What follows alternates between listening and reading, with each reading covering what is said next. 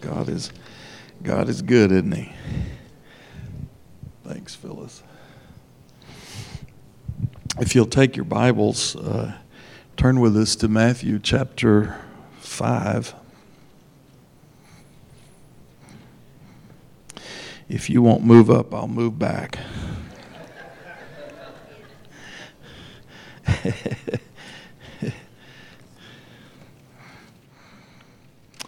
Matthew chapter 5. We started last week our series of teachings on the Beatitudes, and we want to look at the second one. The first one we talked about was blessed are the poor in spirit, and of course that phrase means simply having the ability to say, I need help. And the great key to opening the door into the kingdom of God is for every one of us to realize without God, we can't do anything. Our dependency upon Christ is a cornerstone to the Christian faith. Jesus said, even himself, that without his Father helping him, he could do nothing. And unless the Father blessed him and the Holy Spirit empowered him, he could perform nothing or accomplish anything. It's the same way with us. So the poor in spirit attitude that says, I am able to say I need help is the very first attitude that we need to lay hold of in the kingdom. Now tonight, if we could look there again in Matthew chapter 5. And seeing the multitudes, this is verse 1, he went up into a mountain talking about Jesus. And when he was set, his disciples came unto him. And he opened his mouth and he taught them, saying, Blessed are the poor in spirit, for theirs is the kingdom of heaven. And tonight I want us to look at verse 4. Blessed are they that mourn, for they shall be comforted. You will remember that the word blessed that is used in each one of these Beatitudes is the Greek word makarios. And makarios simply means happy on the inside. And it talks about internal peace. It has nothing at all to do with external circumstances. It has everything to do with what's going on inside of us. And Jesus said, in order for you to be happy on the inside, these are the things that you need to develop as far as spiritual attitudes. The first one being able to declare your dependency upon God. I need help, poor in spirit. And then tonight, happy on the inside are they that mourn, for they shall be comforted. That really is paradoxical, isn't it? To see that the way to happiness is through mourning. But that is literally what the Scripture is teaching us. Now, it doesn't mean for us to go around being sad all the time, but we're going to look into that this evening. Blessed are those who mourn. I think most of us have noticed in our culture how it embraces entertainment, and that is even came into the church. And the pursuit of pleasure at almost any cost. There is a psychological term, it's hedonism, hedonism, not heathenism. That's what my mother thought I was when I was growing up. She called me a little heathen.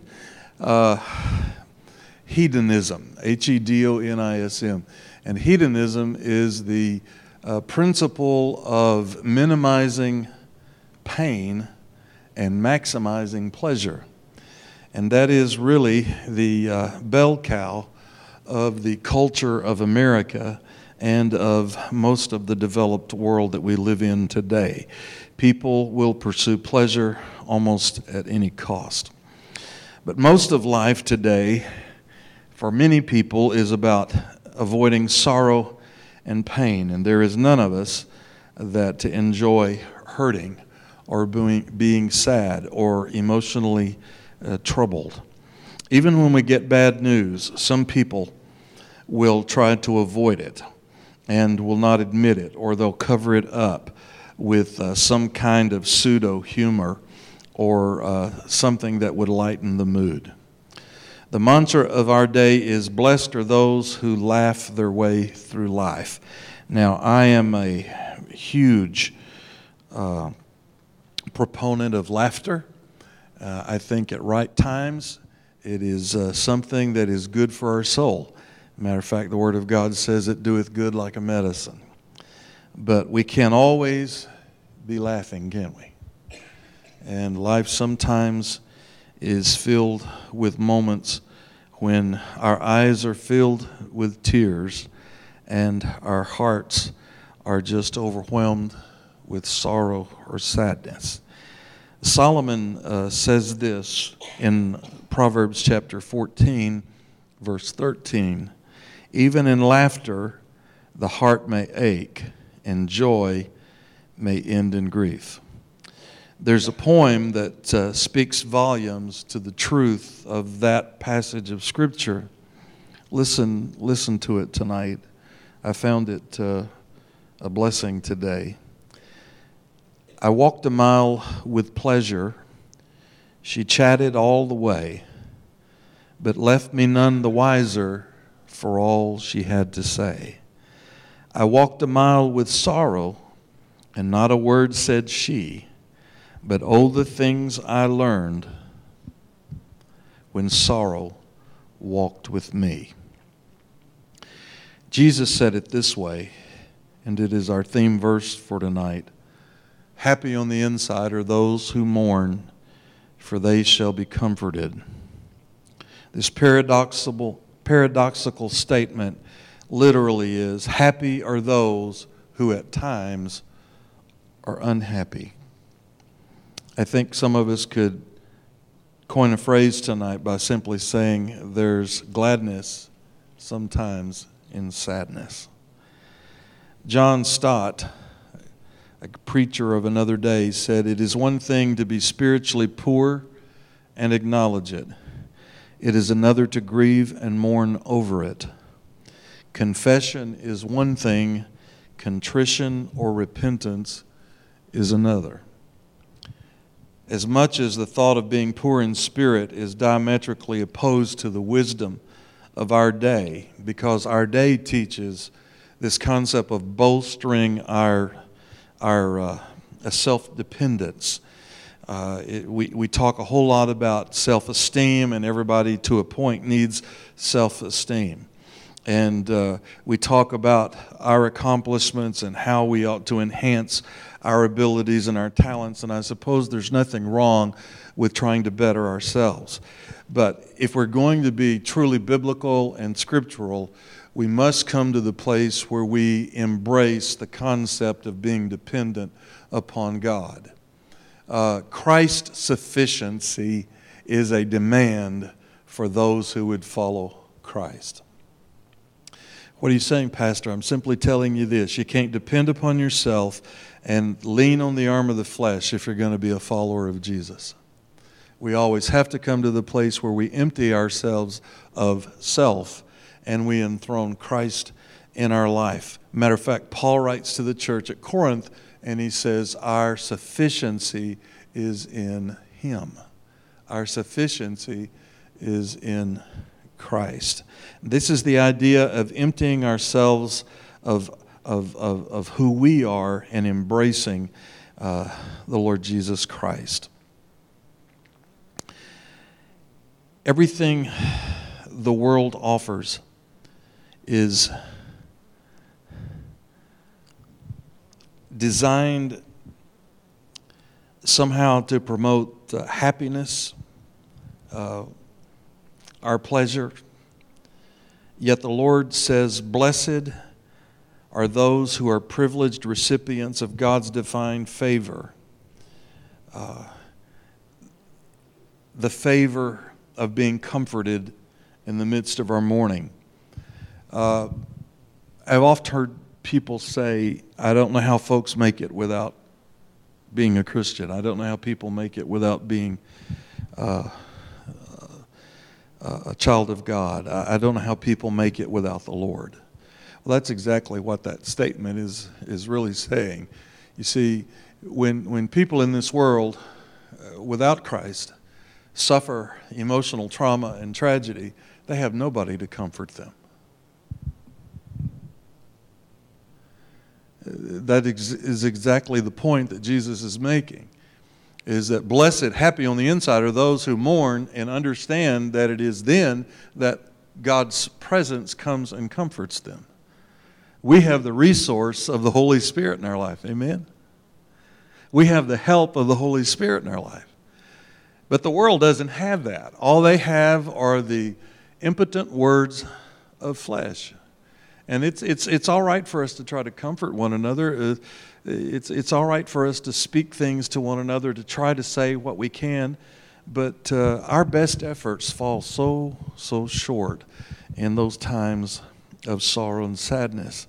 And it is only by the power of the Holy Spirit that we are able to overcome our sorrow and enjoy the comfort and the help and the peace that eventually comes from the ministry of the Spirit of God in our life. There are many ways that the grief that we experience in life grips our souls. Number one, mourning losses. There are people in this room who have suffered great loss. Probably all of us in this room have experienced the pain of some kind of loss. As we get older, we experience the loss of our health or the deterioration of our health, and we worry about the future. We experience the loss of a relationship. Sometimes divorce happens. Our hearts are just pained because of it. Separated from people that we love. We've lost a dear loved one. We cry ourselves to sleep at night, and tears stain our pillow. Psalm 6:6 records the words of King David, who experienced sorrow in his life. Listen to what he says. I am worn out from sobbing. All night I flood my bed with weeping, drenching it with my tears. Psalm 56:8 tells us that it's all right to weep and to cry. Mourning is okay. Do you remember when Jesus stood at the tomb of Lazarus? The Bible tells us that he was a dear friend to Mary, Martha, and Lazarus, that family there in Bethany on the east side of Jerusalem. And when he walked up to the tomb of Lazarus, the Bible says he wept. The shortest scripture in the New Testament, John 11:35. But it says so much. Jesus wept. It tells us about his humanity. It tells us about his emotions. But it tells us that he understands when you and I suffer loss in our life, how it feels. He knows how we feel. He knows what it is as a human being to experience the loss of loved ones and of things that you treasure. Jesus cares for us and he comforts us in times of mourning and grief. The reason is because he understands and he knows what we're going through. Hebrews chapter 4, verse 15, I think I quoted it over this past weekend. Seeing then that we have such a great high priest, Jesus, the Son of God, who is passed into the heavens, let us hold fast our profession. For we have not an high priest who has not been touched with the feeling of our infirmities, but was tempted like as we are in all points, yet without sin. Therefore, let us come boldly to the throne of grace, that we may obtain mercy and find grace to help in time of need. That passage of Scripture is telling us that Jesus is touched by the things that we're touched by. And that because He knows what we are feeling, He is able to represent us before the throne of God in an appropriate way. So we bring all of our cares and our sorrows and our burdens to the throne of God, and we experience the supernatural grace of God that only He can give us. Isaiah 53, verses 3 and 4, talk about Christ as He was rejected and despised, a man of sorrows, somebody who experienced the tremendous grief of the cross and that scourging that the Romans and the soldiers of Herod poured out upon Him, such degradation, all of that.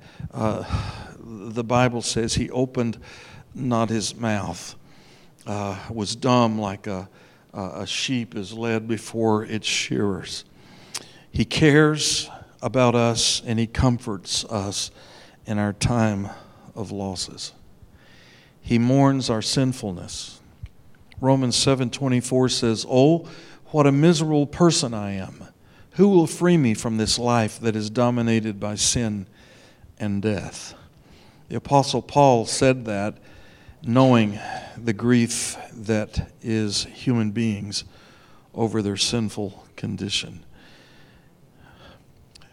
Over 250 years ago, a missionary named David Brainerd, who reached out to the American Indians, was a powerful, powerful witness for Christ. He wrote this, "In my morning devotions, my soul was exceedingly melted, and I bitterly mourned over my exceeding sinfulness and vileness." In the Apostle James' letter, he said, "Let there be tears for what you have done. Let there be sorrow and deep grief. Let there be sadness instead of laughter, and gloom instead of joy." James 4, verse 9. In Jesus' parable of the prodigal son, the youngest son felt sorrow over his failures and sin and where it had brought him to in his life, the hog pen. And it says that while he was there feeding the swine and living in that unwholesome situation and environment, he came to himself. And that's what conviction of sin and that's what sorrow for sin should do.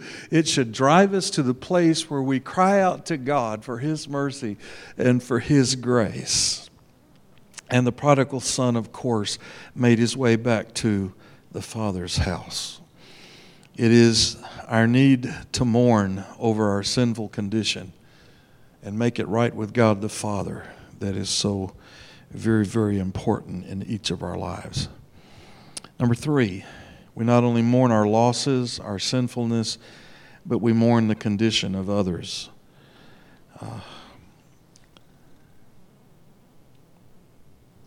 There is a place for us to feel for humanity and for our world and for the condition, the spiritual state that the church is presently in.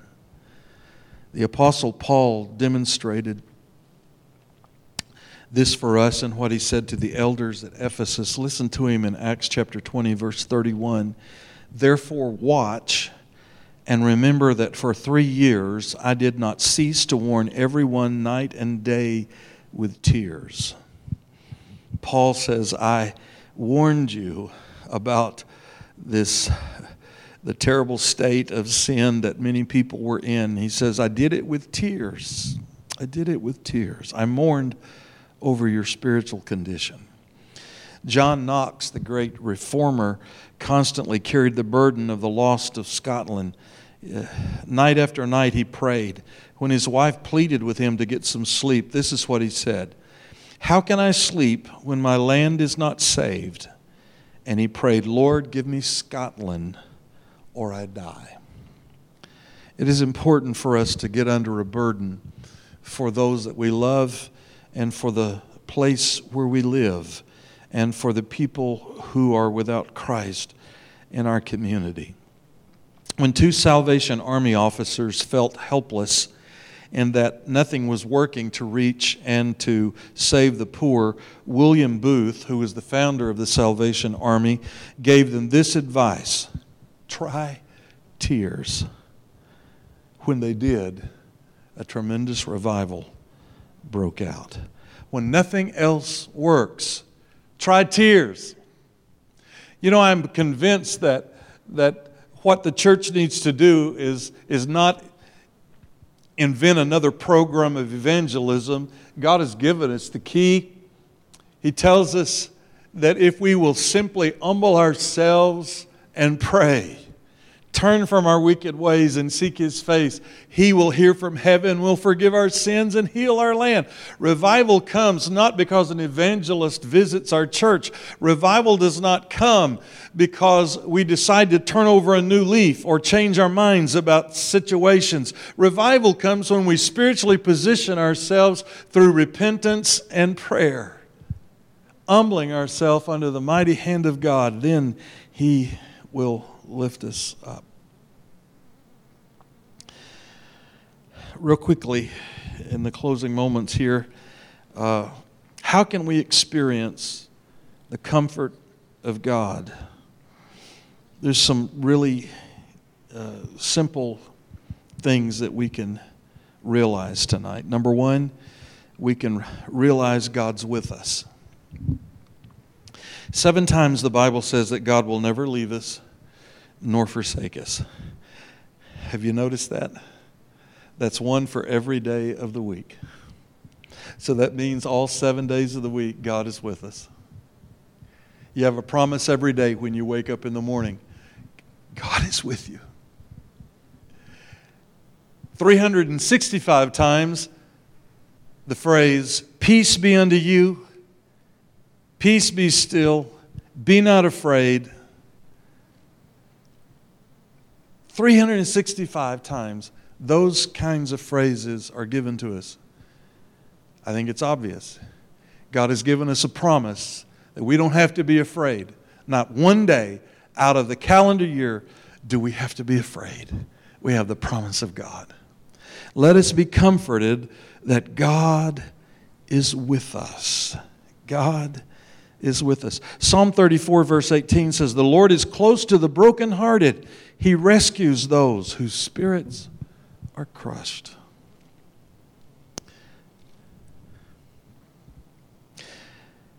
When we realize that God is with us, we understand that God is aware about our problems. Job 13 verse 27 says, you keep close watch on all my paths by putting marks on the soles of my feet. Boy, isn't that powerful? You keep close watch on all my paths by putting marks on the soles of my feet. In other words, Job was saying, God, you know everywhere I go. Secondly, God cares. Nahum chapter 1 verse 7, the Lord is good, a refuge in times of trouble. He cares for those who trust in Him. Chapter 1 verse 7. And then thirdly, God helps. God's aware, God cares, and God helps. Let us come boldly to the throne of grace that we may obtain mercy and find grace to help in time of need. The word obtain there, obtain mercy. Everybody say obtain mercy. I may not get any further than this right here, but I think it's worth our spending some time on it. That you may obtain mercy and find grace to help in time of need.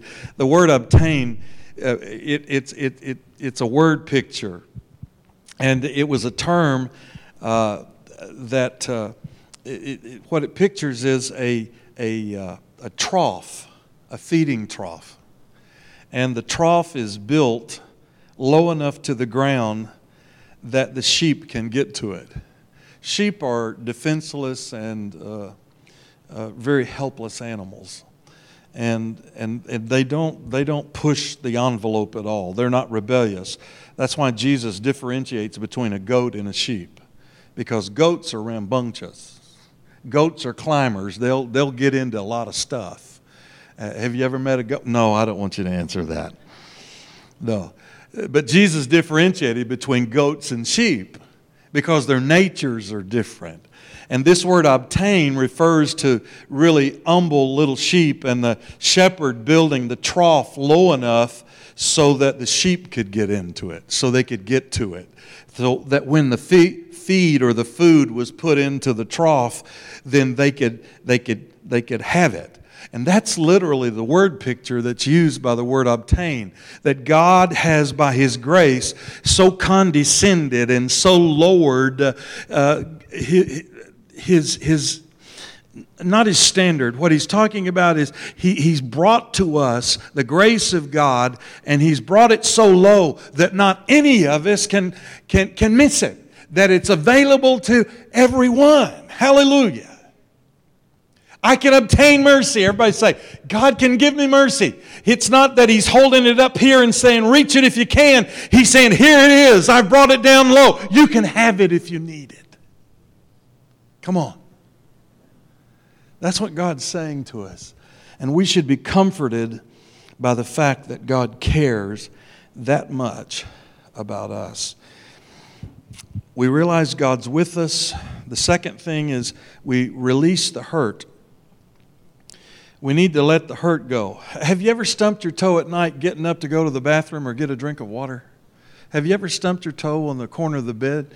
And I just fall on the ground and cry. It hurts so bad. And you rub it a little bit and you think you're over it, and then it just aches again. Finally, it quits hurting. And you can breathe again. Well, that's kind of the way it is with this releasing the hurt concept, is that God is with us to comfort us, rubbing the hurt, ministering to the pain, until finally the pain is released. The pain is gone. God says it's okay to let go of your past. And that's because He's with us. And the only way the past can hurt us is if we let it. Think about it. The only way the past can hurt us is if we let it. There's several things we can do with our past. We can repress it. We can rehearse it. We can resent it. We can release it.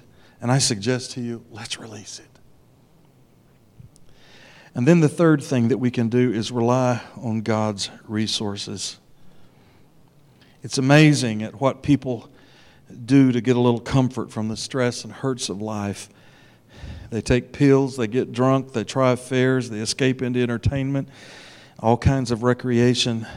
Here's what Paul says: "Blessed be the God and Father of our Lord Jesus Christ, the Father of mercies, and the God of all comfort." If you want peace, if you want comfort, if you want to be released from your pain, let Jesus Christ be Lord of your life.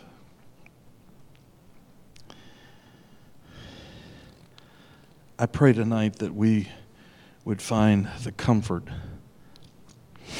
of the Holy Spirit in the midst of our mourning. Let's pray. Lord, blessed are those who mourn, for they shall be comforted. God, it's just real simple. The world doesn't have that resource. But we have this attitude. We develop this attitude. Lord, when we're hurting, when we're in pain, when we have emotional trauma, we have the resource of the Holy Spirit and the love of Jesus Christ in our life. Nobody else has that but the child of God. And I thank you, Lord, for helping us to release our pain and to be healed from the inside out. Lord, I just pray tonight for your precious people. Help us in our mourning. I thank you that you desire to heal us and give us joy in place of our mourning and sorrow.